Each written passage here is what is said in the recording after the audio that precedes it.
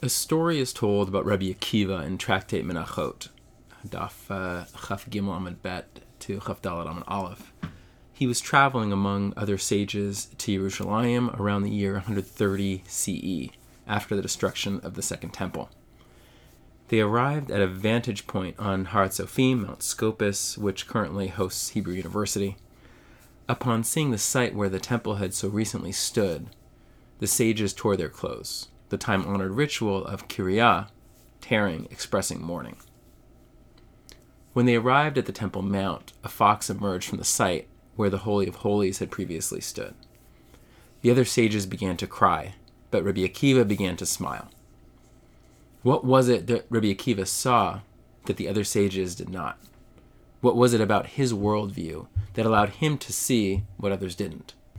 What was his unique perspective? In discussing the philosophy of Sefirat HaOmer, Rav Soloveitchik asserts the following. He says, "We may state that Judaism has formulated a unique philosophy of time.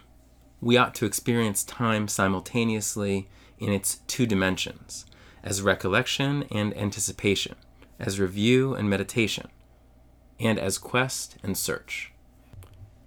Time is the experiential memory that reaches out for the as-yet non-real future."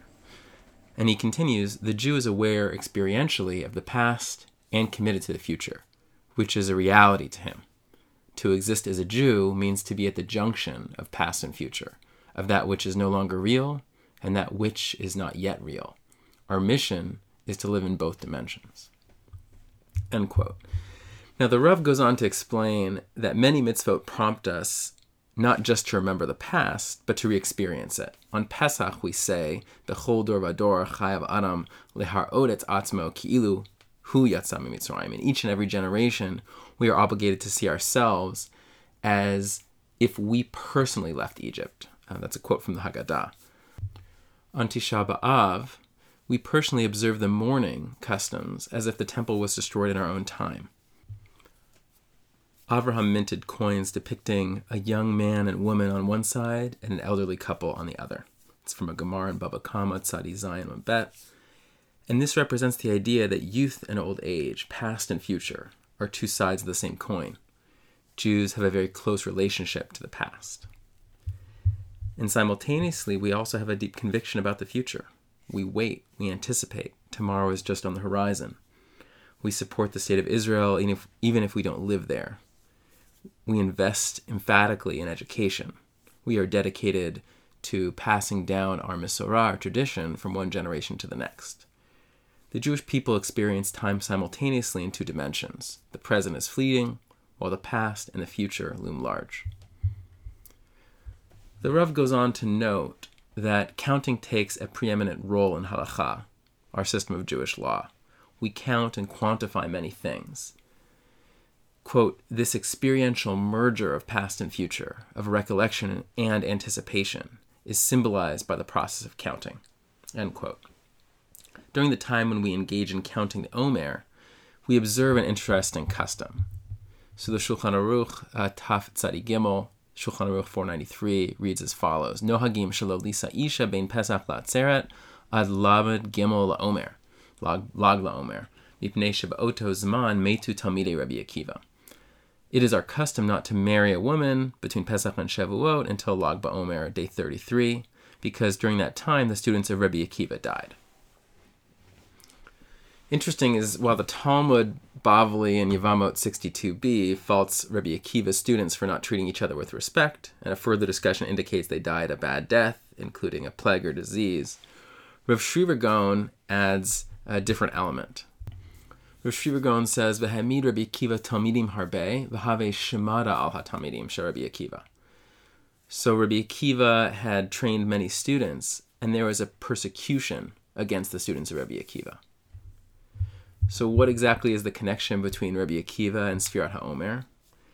Well, by way of background, Rebbe Akiva was the religious leader of the Jewish people following the destruction of the Second Temple. He was a proponent of the Jewish people's independent sovereignty in Israel, and he was a supporter of Bar Kochva. The Romans targeted Rebbe Akiva and imprisoned him, eventually executing him. Rav Sherira Gaon indicates that his 24,000 followers were persecuted. Thus emerges a picture which closely ties the death of Rebbe Akiva's students to the failure to rebuild the temple and the institution of counting the Omer as a commemoration of the temple, which we discussed in last week's episode, Counting and Remembering the Mikdash. Thus, during the period between Pesach and Shavuot, we note the loss of the temple, and we also mourn the loss of Rebbe Akiva and his students. Rebbe Akiva personifies our unique time awareness, a perspective about our shared past and future. Counting time can remind us to see the world through the eyes of Rebbe Akiva, as a reflection of our rich, deep, and at times tragic past, and with eyes toward a promising, beautiful, and emerging future. Back to our original story, when Rebbe Akiva reached the Temple Mount, the sages who were with him cried while he smiled. He was clearly seeing this scene from a different perspective. The sages asked him why he smiled, and he asked them why they were crying. They replied, "A place which the Torah writes, one who is not a Kohen and approaches shall die, and now a fox prowls through this holy place. Should we not weep in response?" Rebbe Akiva replies, "There are linked prophecies about the destruction and rejuvenation of Yerushalayim. This level of destruction was indeed previously almost imaginable. But just as I see this incredible level of destruction with my own eyes, I can also see the vision of the future which would otherwise be unimaginable." The sages saw the scene only in the present. Rebbe Akiva saw it in the light of both the past and the future. Rebbe Akiva embodies and exemplifies this unique perspective of time awareness. He is able to see in the present both a reflection of the past and simultaneously an image of the future. He is a Jewish visionary, deeply enmeshed in the past, focused passionately upon what lies ahead on the horizon. As it was the custom of the Vilna Gaon to say after counting the Omer, Hi ratzon milfanecha she'bana beit hamikdash b'mihra b'yameinu v'tein chalkeinu b'toratecha v'sham na'avadcha b'yira ki me'olam u'cheshanim kadmaniyot. May it be your will to rebuild the temple speedily in our days and give us a portion in your Torah, and there we will serve you in awe as in days past and in previous years.